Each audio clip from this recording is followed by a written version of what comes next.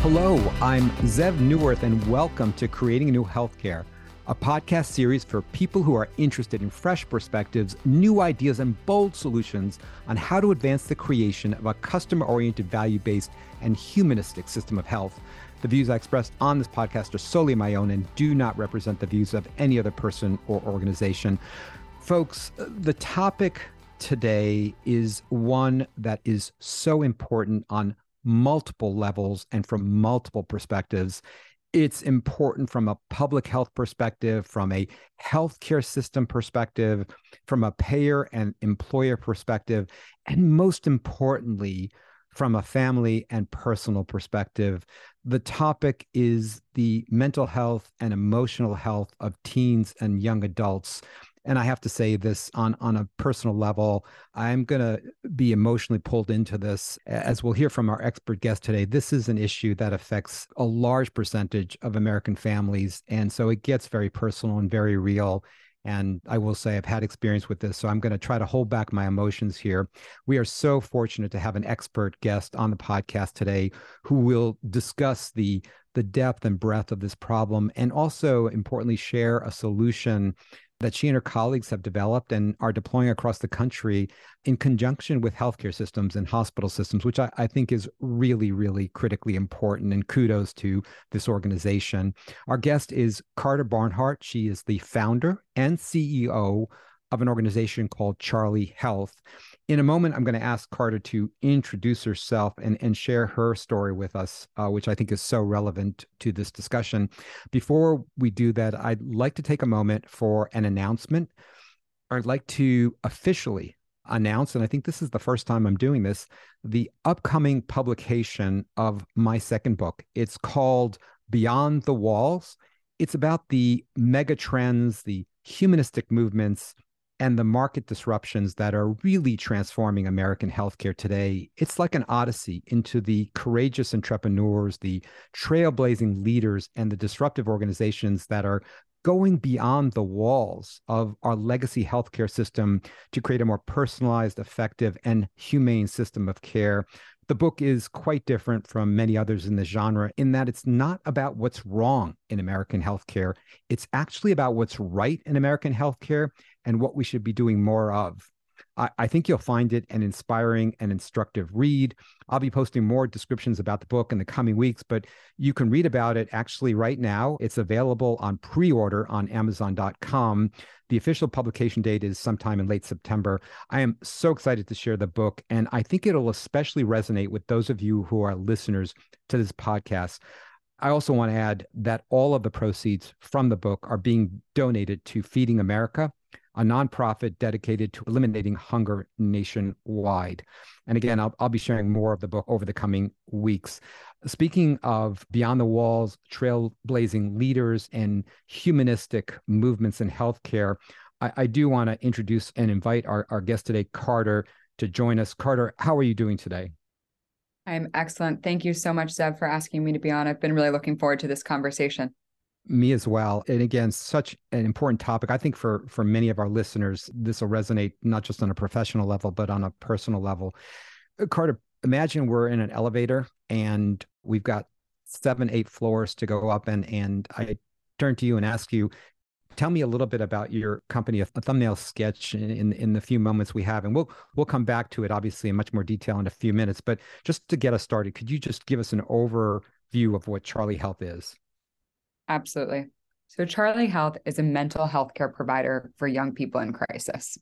We're committed to providing unparalleled access to evidence-based treatment.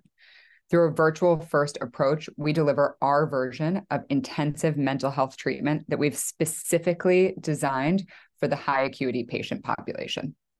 Sounds like you may have actually said that once or twice before. That was awesome. Thank you.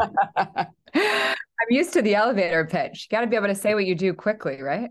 I wish I had that down like you did. And so important in terms of, what you're talking about, the need out there. All of us are aware of the problem, but I'm sure you have a much better handle on some of the statistics and the depth and the size of this problem. But I am interested to hear about and share your origin story. Why is this important to you and what led to the creation of Charlie Health? Thank you for giving me a space to talk about that. I do think that the why is so relevant. Why we get into this space, like you mentioned in your intro, everyone has a personal connection. And it's so important to talk about that personal connection before you go into just what the solution is. So for me, really, my career thus far in the birth of Charlie Health is the culmination of a series of unique circumstances and deeply personal experiences that led me to launching Charlie Health. On the personal side, I unfortunately suffered a severe trauma when I was 14 years old. I was sexually assaulted at a concert and then afterwards struggled with anxiety, depression, PTSD, all the things that come along with a young traumatic episode. And I was grateful enough that my parents were fierce advocates for me and spent 2.5 years trying to find the right treatment. And when they did, I was able to heal. I had the gift of receiving residential treatment when I was 17 years old, and my time in treatment left me feeling so inspired that I wanted to dedicate my career to helping people who were similarly struggling. I believed that I needed to do that through building residential treatment centers. And so I spent a decade building residential mental health treatment facilities. Throughout that time, though, I was constantly faced with the systemic problems of access and equity. I would have families begging to get into treatment. And I used to joke with my friends that I felt less like a C-suite executive at a mental health treatment program and more like a college admissions counselor who was deciding who could get into treatment and when.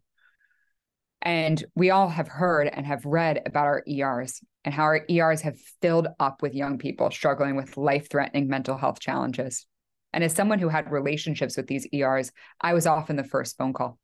And it became clear to me that there really was not a solution that existed that was designed for high acuity patients. And all that existed in our system was either 24/7 care, which for the most part was not accessible to families, or just once a week therapy. And so I created Charlie Health to really be that continuum of care, informed by both my personal experience as well as my professional experience. That's amazing that you took what was really a traumatic event and you turned it around, not only to help yourself, but to help others. So just want to note that. Really, thank you for that and for the strength and the generosity. We all have a story, right? All of us Yeah. have the ability to use our own personal life experience for good or choose to not focus on it. And for Yeah. me, it's such a gift to be able to help people who are in similar positions that I was in when I was a teen.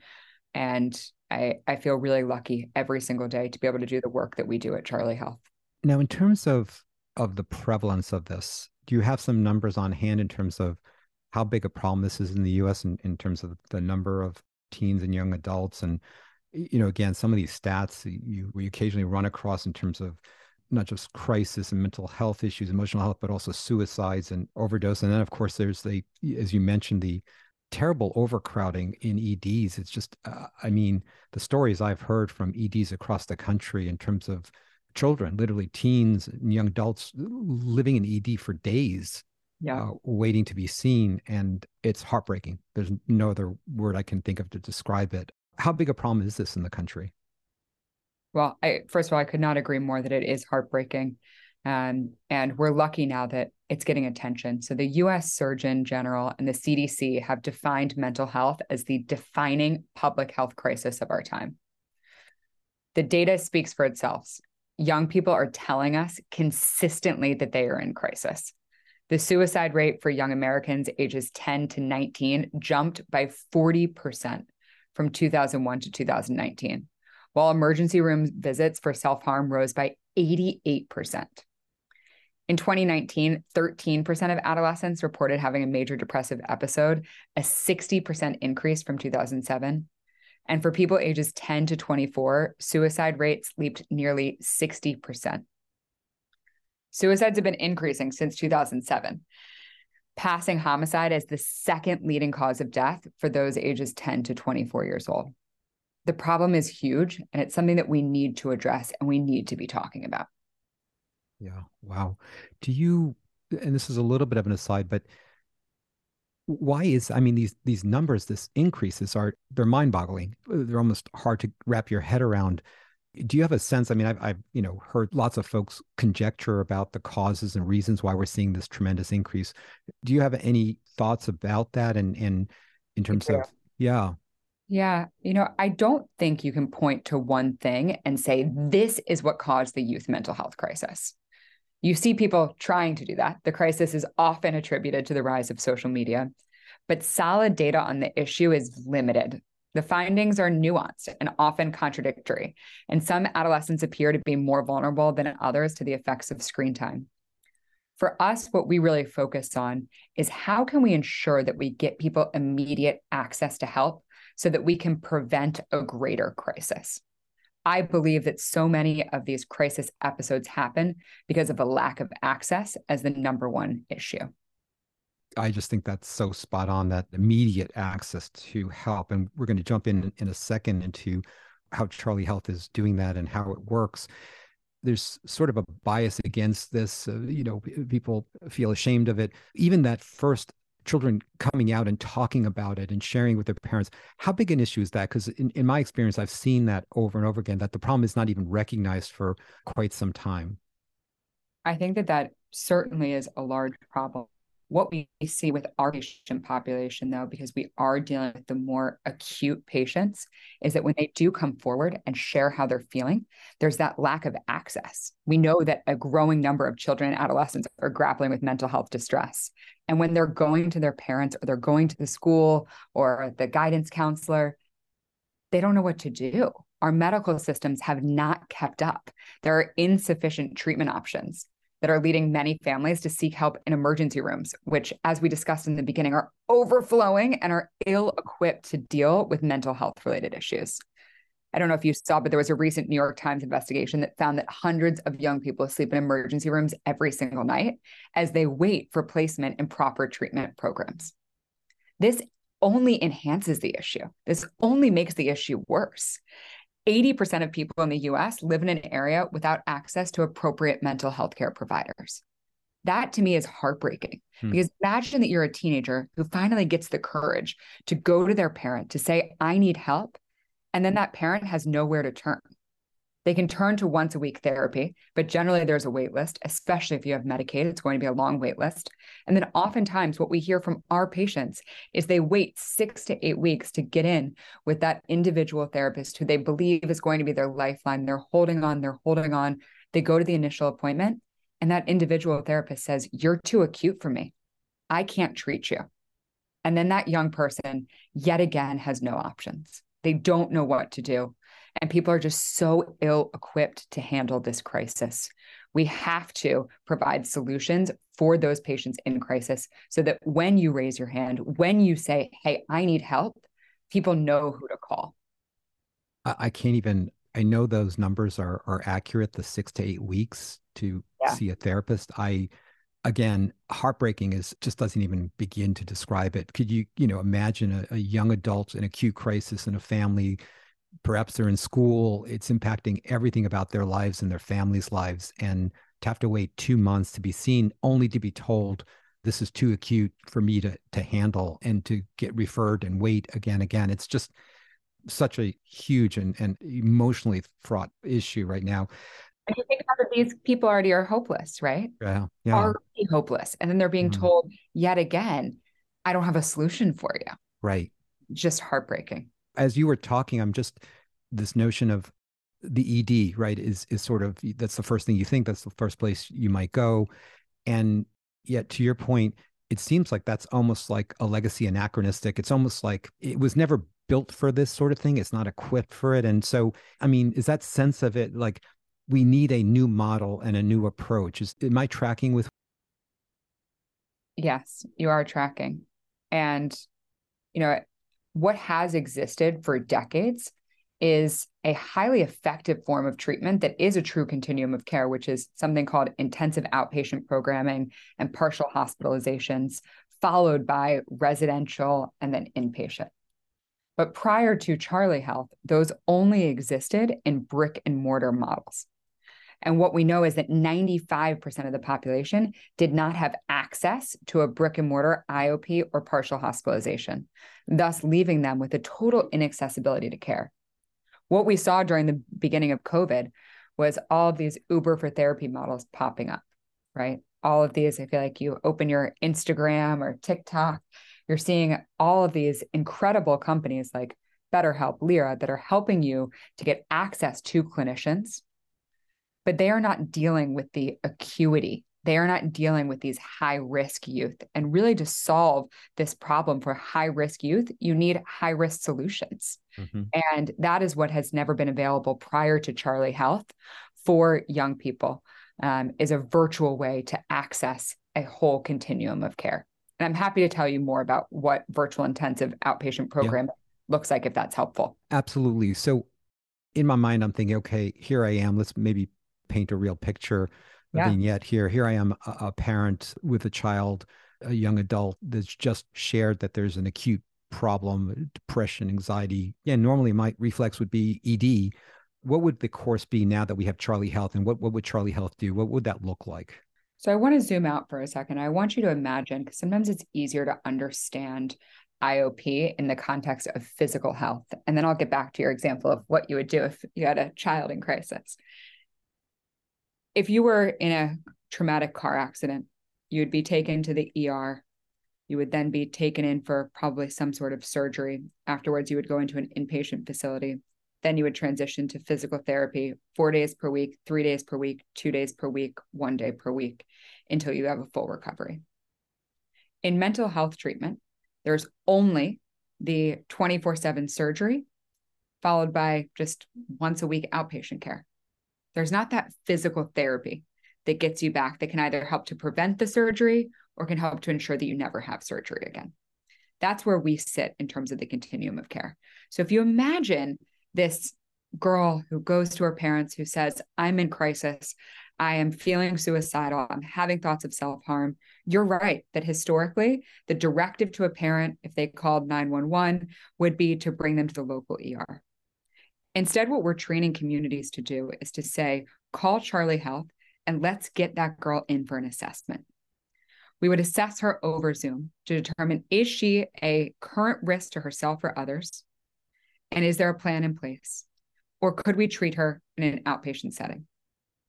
We have a number of different tests that we do on the front end to determine appropriateness. But what we've learned is that we can treat suicidal ideation. We can treat self-harm in an outpatient setting by giving that young person skills, by giving them evidence-based care, and by giving them an intensive intervention. That intervention looks like 9 hours of group therapy per week, plus family therapy, plus individual therapy, plus medication management. So it's intensive, right? That's a total of 11, 12 hours of therapy per week that you're accessing from home. But it gives the scaffolding for that young person to be able to stay at home, to be able to continue going to school, so they don't have to turn to self-harming when they're feeling those feelings as they come up. Plus, we also have 24/7 on-call care coaching. So that if you need us at an odd hour, because typically crisis doesn't happen during the 9 to 5 schedule, it happens at 2 a.m., we have people on call who are able to support you, who are able to coach you through that crisis moment. So it's you assess the person and then you offer them individual therapy, the group therapy, the family therapy, all virtually. You have people who can prescribe, professionals who can prescribe medications. That's correct. But medication management, I would say, is really so much of what we do is actually taking patients off of medication because they've been over-medicated. What we've trained ERs to do is when they see a patient who is in crisis, if they believe that they could benefit from Charlie Health, and that's where our hospital partnerships come into play, is we'll do an assessment while they're still in the ER and get them into treatment with us. And then we'll curate a program for them. Really, the secret sauce of Charlie Health is our matching process, where we assign patients to their group, those 9 hours of group therapy per week, based on their diagnosis, their shared experiences, their struggles, as well as their demographics, such as age, gender, identification, sexual orientation, race. You can't get this level of personalization with place-based treatment. And so ERs, when they're seeing these kids come in crisis, they're able to say, I recognize that you think that you need to hospitalize your child or that you need to be hospitalized, but really what you need is to be supported. Let me introduce you to a program that can support you from the comfort of your home, where you can get a personalized treatment approach and where you can really feel like you are getting that hug through the phone so that you can really recover. There's two avenues to get to Charlie Health. One is direct to consumer. You could literally go online and either contact Charlie Health directly by phone and also through the emergency room. And that's both done both virtually. That is correct. Yeah.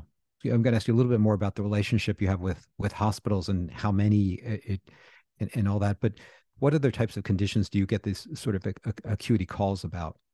So depression, major depressive disorder is the most common diagnosis for patients entering into Charlie Health. Typically, patients also have a trauma history. And typically upon admission, they're struggling with suicidal ideation, self-harm, or deep depression where they're unable to go to school, unable to participate in life events. That is typically how they're coming in. The ED, the hospital, how is it that like a hospital works with you? Do they just have you as a resource number? Is there a partnership? How does that work? And how many hospitals are you connected to? And you know, there are folks who are listening to this that are part of systems. How would they connect their system to you? And is it just the ED or is it clinics, et cetera? Great question. So our partnerships can take many different forms. As I mentioned at the beginning, about half of our clients have been hospitalized for a mental health crisis in the 30 days leading up to enrollment. So we're dealing with this acute population who oftentimes is coming to us out of the ER, right? Out of these hospitals. So it's so important that we work closely with hospitals and EDs in the states that we're live in. We're live in 23 different states to know about the work that we do and ensure that patients and families that are affected by mental health crises know that a solution like ours exists so that they can get appropriate support. We partner with health systems, universities, outpatient providers, employers all across the country to answer your question of who we partner with. But to give you a more concrete example, we have a program with a major children's hospital in California where we're doing behavioral health assessments while the patient is in the emergency department or in the inpatient unit. If the patient is appropriate for virtual IOP, they can begin their treatment with us the day that they discharge, meaning there is no gap between crisis and intervention. So what we've done there is we've trained the nurses. Once we solidified the partnership, we trained the nurses to know about Charlie Health, and they access us through an iPad in the ER, in the inpatient unit for us to do that assessment to ensure the seamless transition. Our partnerships can take many different forms, but the goal is always the same, which is to increase access, enhance care coordination, and then ultimately improve outcomes and share those outcomes. What we want is to be able to share with our hospital partners, this is how your patients do after they've been stabilized, then come to Charlie Health, then graduate. Or this is how your patients do after an ER visit that you then refer to Charlie Health. So that they can really be bought into the experience. What we know is that for high acuity kids, time is also of the essence. So some of our initiatives are focused on speed to care and different agreements with hospitals around how quickly we will ensure that we start someone in our treatment program. Yeah, I think that would be a major question I would have because, again, one of the issues is you've got some teenage person, either underage or young adult, and they're sitting in the ED. Do I feel comfortable sending them out and knowing that they have a secure and immediate follow-up so that even that the unloading of the ED would be, I think that would be a critical point. No, is that a, Absolutely. yeah. It is absolutely a critical point. And that's built into many of our partnerships is an agreement around the time Mm-hmm. to start care. That's fascinating and wow, so encouraging. I know, we started the conversation with really sort of a heavy heart around this and the stats and the rise in this. And, to hear what you've built, my next question or thought about it is, well, given the enormity of the problem and given the lack of supply of the professionals and treatment options, these IOPs, this intensive outpatient, especially the virtual one question it is, and you spoke about equity before, which I think is such a critical point. What is the insurance side of this? If I have Medicaid, if I'm uninsured, how does that factor into your approach? So we're in network with all major insurance providers, and then we accept Medicaid everywhere that there is a code for intensive outpatient programming. And that has been an uphill battle. Hmm. When we started Charlie Health, we launched in Montana in 2020. And we came into the state guns blazing. It was the beginning of COVID, coincidentally, and said that we wanted to launch the first intensive outpatient in the state of Montana. And at the time, they did not have a billing code for intensive outpatient. And so it was a battle to show them why intensive outpatient needed to exist. And then more importantly, why virtual intensive outpatient needed to exist. That's been something that we've now gotten quite good at over time. We love the uphill battle. And so really my goal is to ensure that every single person, when they call Charlie Health, we don't even have to ask what type of insurance they have, because we know that we are in network with that insurance provider. That is the case today in Montana. We can admit someone into our program, and we have 100% confidence that they will be covered throughout the entirety of their stay with us, because we are in network with every insurance provider in the state of Montana, both Medicaid as well as commercial. My hope is to have that in every single state across the country, because it is so important that we provide this equal access to care. Medicaid patients are often, and I don't know if you've seen any of our research, but Medicaid patients are often thought about last in our healthcare system. What gets the most attention and the most investment are commercial patients. As a result, there's been studies that come out about how Medicaid patients do in treatment.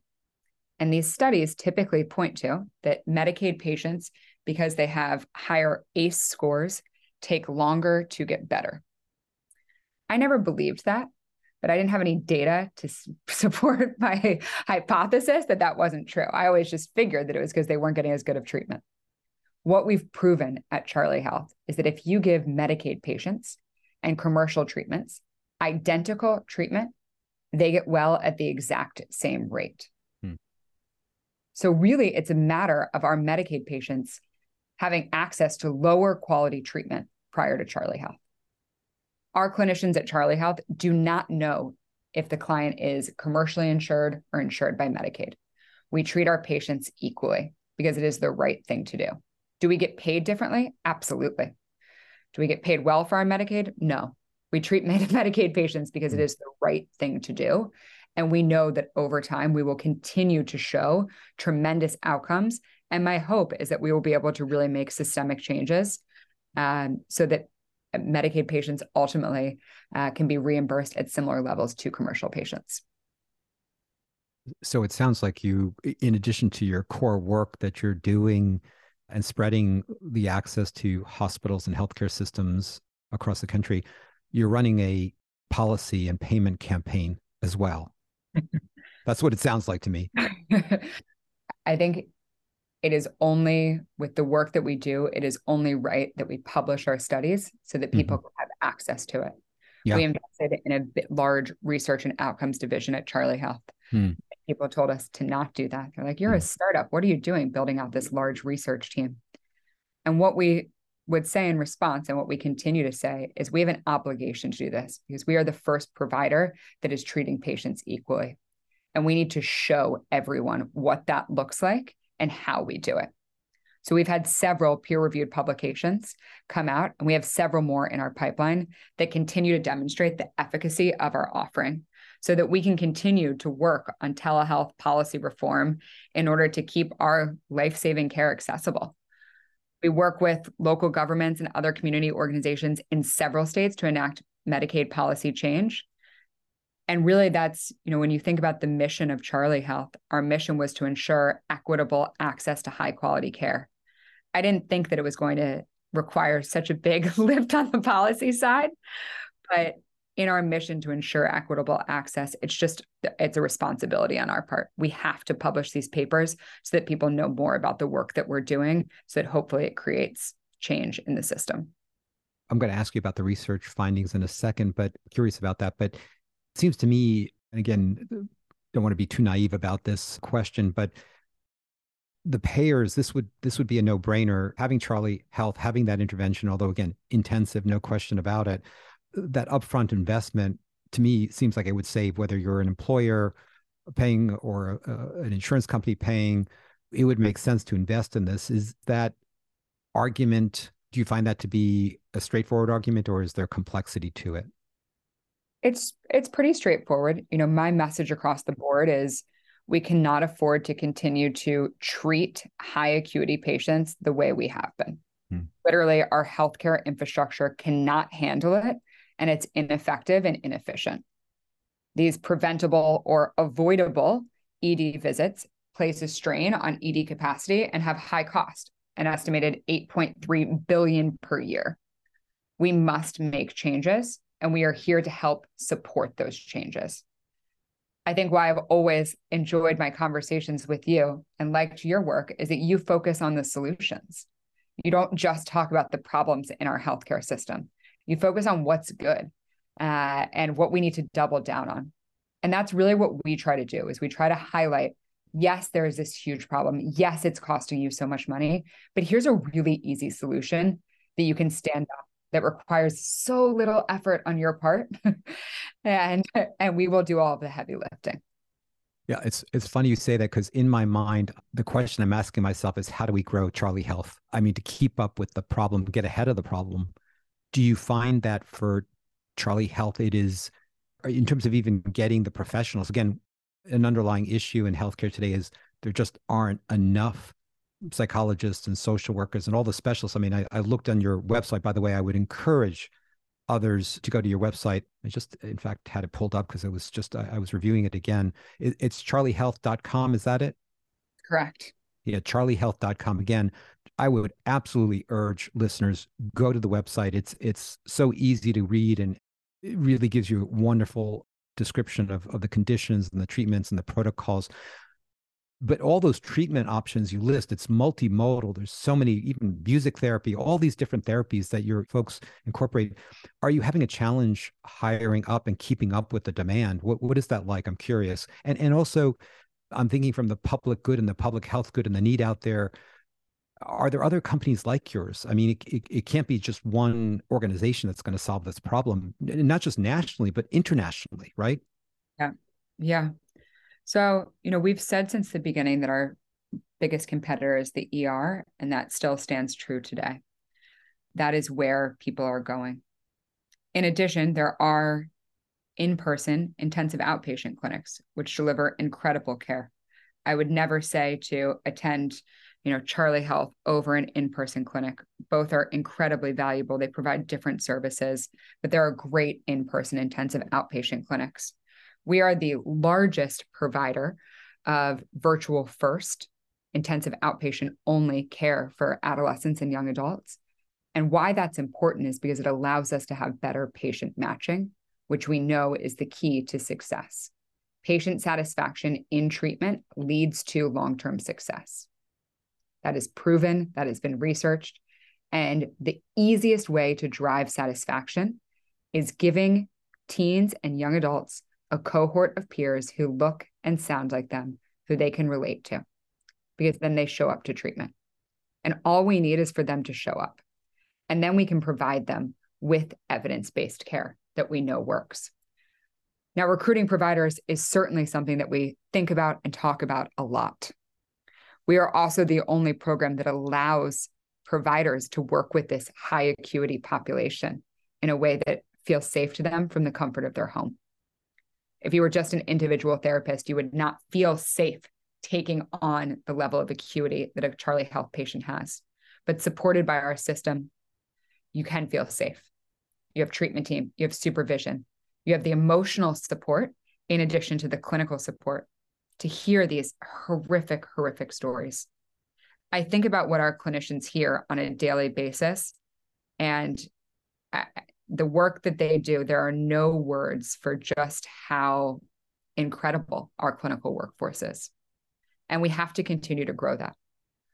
We have Charlie University, where we train clinicians, where we help them become experts in different modalities. But we also attract clinicians who have been practicing DBT, MBT, CBT, music therapy, art therapy, all of these different types of therapeutic services that are evidence-based, to come into our system, because again, we allow them for the first time to work with the type of patients that they want to work with from the comfort of their home. Really, the thing that we think about the most, though, is that we do not want to take clinicians from hospitals who are working in person, because we need them to stay in those hospitals. We don't want to be a bad partner to our hospital partners. And so how can we also help to develop clinicians? How can we, develop more training programs so that we can take people and aren't stealing talent from our very valuable community partners? that's something that I think about a lot, is how can we really expand access by growing providers and giving providers the confidence to work with high acuity patients, because many are scared. Many are scared to be able to keep space for someone who's profoundly struggling. It's much harder than holding space for someone who's, dealing with a breakup or the worried well. I attend our groups regularly, and after I attend our groups every single night, I lay in bed and I think about what I have just heard. And I can't believe that we have people who every single day are hearing these stories and are able to provide solutions in real time. It is just remarkable. So I think the more that we can do to train our clinicians, to support our clinicians, the better we will be long term. We've yet to run into capacity challenges, but knock on wood, that we don't reach a point where we get there. Quick question. Is Charlie University open to professionals who are in the community, not necessarily going to be part of Charlie Health, or is it you use it to train and onboard your folks? Great question. We have two different types of Charlie University. We have a community offering as well as just an internal offering.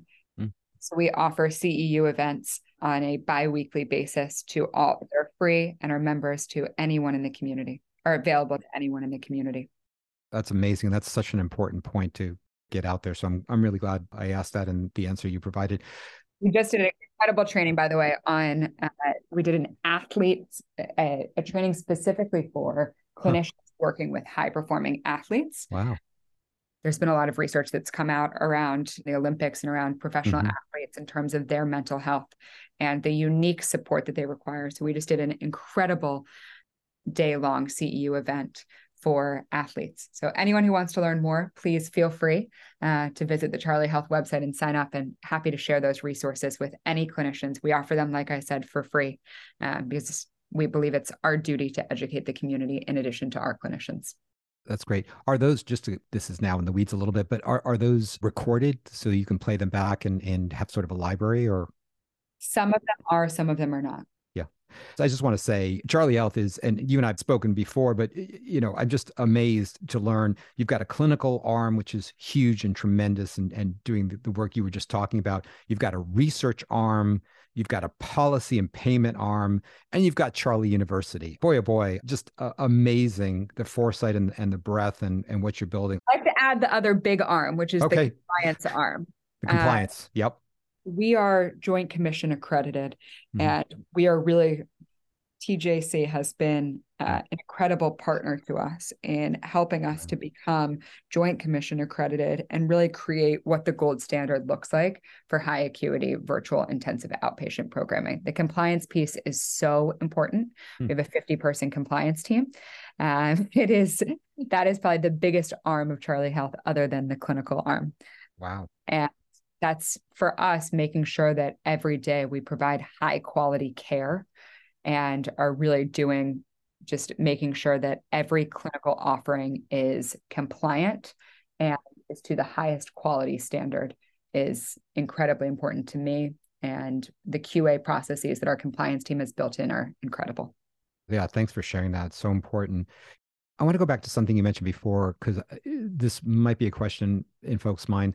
The whole virtual world, the whole virtual care, in the past, and I think people are beginning to understand more and more and shift their mindset. But the notion that in-person was superior to virtual, I think that clearly one of the advantages you pointed out, and it's so important, is that by having a virtual intensive outpatient program, you have a much greater selection of therapists, which, as you pointed out, is such a critical success factor in terms of maintaining that relationship, that therapeutic relationship, and also having the ability to mix and match different people to put in the group, as opposed to if it was brick and mortar, much more limited in terms of the number of therapists, the type of therapists, as well as the other folks in the group. So that to me seems to be a major advantage of virtual over the sort of brick and mortar or in-person IOP.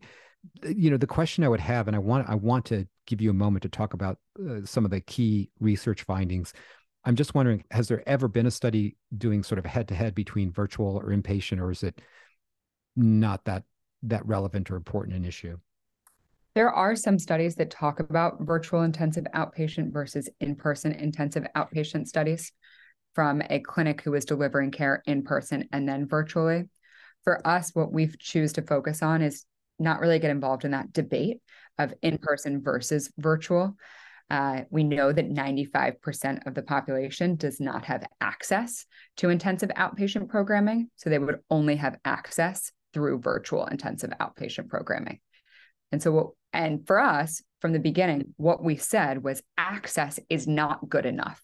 We don't just want to provide them with access. We need to provide them with evidence-based, high-quality treatment that's accessible. And that's why the research piece has been so important to us. We recently published a study in partnership with the University of Pennsylvania, which found that Charlie Health's IOP improves access to care and yields industry-leading outcomes for teen and young adults in crisis. What we said in that was it yields industry-leading outcomes for teens and young adults in crisis. We say what the in-person is, but we don't have a apples to apples comparison.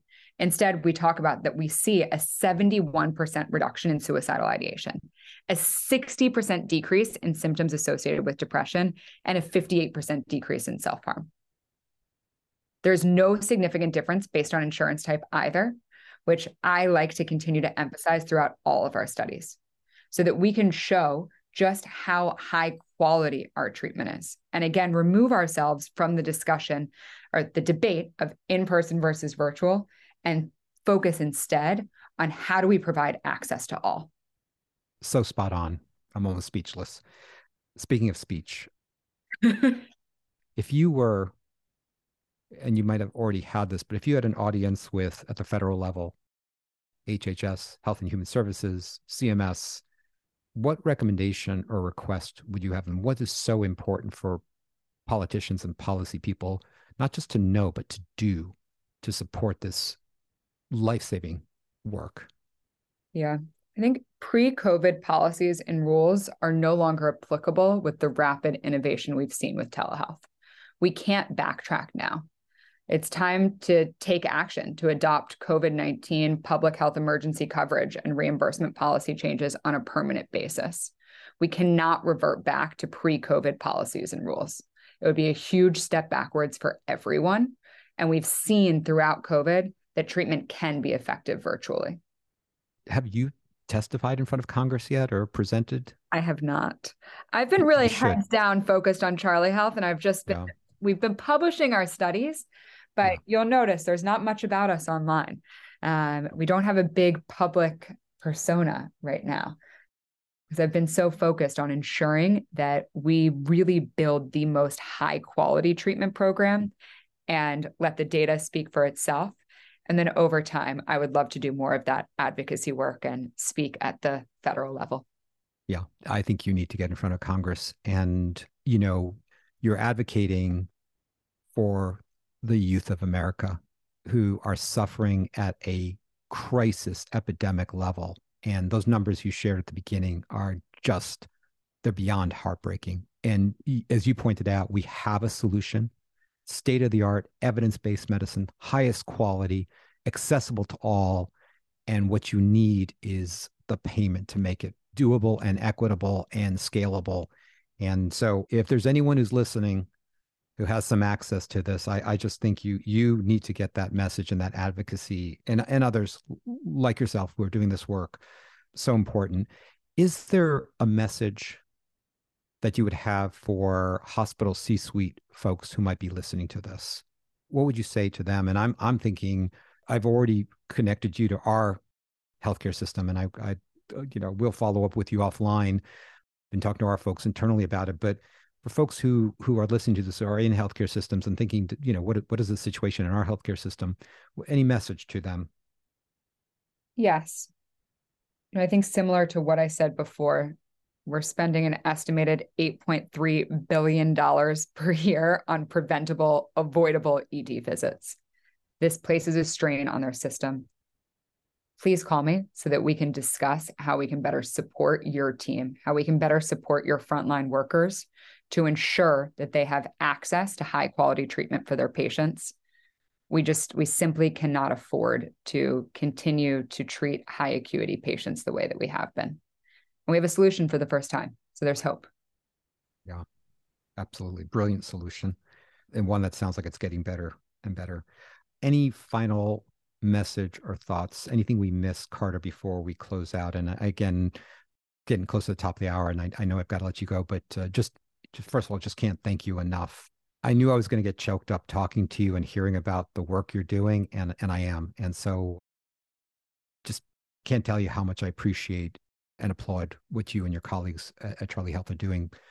Again, anything we've missed. No, again, thank you. I really appreciate you highlighting solutions. I think what we've seen throughout this past year is, the New York Times, many major publications has highlighted the crisis and hasn't talked about the solution. And I hope that more and more people want to have conversations about what's working, because the reality is we do have a solution for the youth mental health crisis. It's just our responsibility to get it into the hands of everyone who needs it. So I look forward to continuing to work with you to tell our story. And I'm just so grateful that you've given us this time and space to do so. And thank you. Well, Carter, to you and your colleagues at Charlie Health, I'm at your service, and I sincerely mean that. So please leverage me as much as you can, and we're going to definitely get this podcast out in the next month. And as I mentioned to you, I'm hoping to write about you and your colleagues potentially in the next book. So, friends and colleagues, I'm going to bring this amazing dialogue to a close. I can't thank our guest today enough and her colleagues at Charlie Health. Carter Barnhart, again, charliehealth.com. You should go check out the website. Strongly recommend it. As I do every episode, I'd like to conclude by thanking all of you out there who are doing the hard work each and every day of taking care of patients or supporting those of you who are taking care of patients. A special call out, particularly this episode, for those of you who are in the mental health field. We truly appreciate you for what you do and recognize how critically important your work is to individuals, to families, to communities, and to our society as a whole. My friends, this is Zev Newworth on Creating a New Healthcare. Until next time, be safe and be well.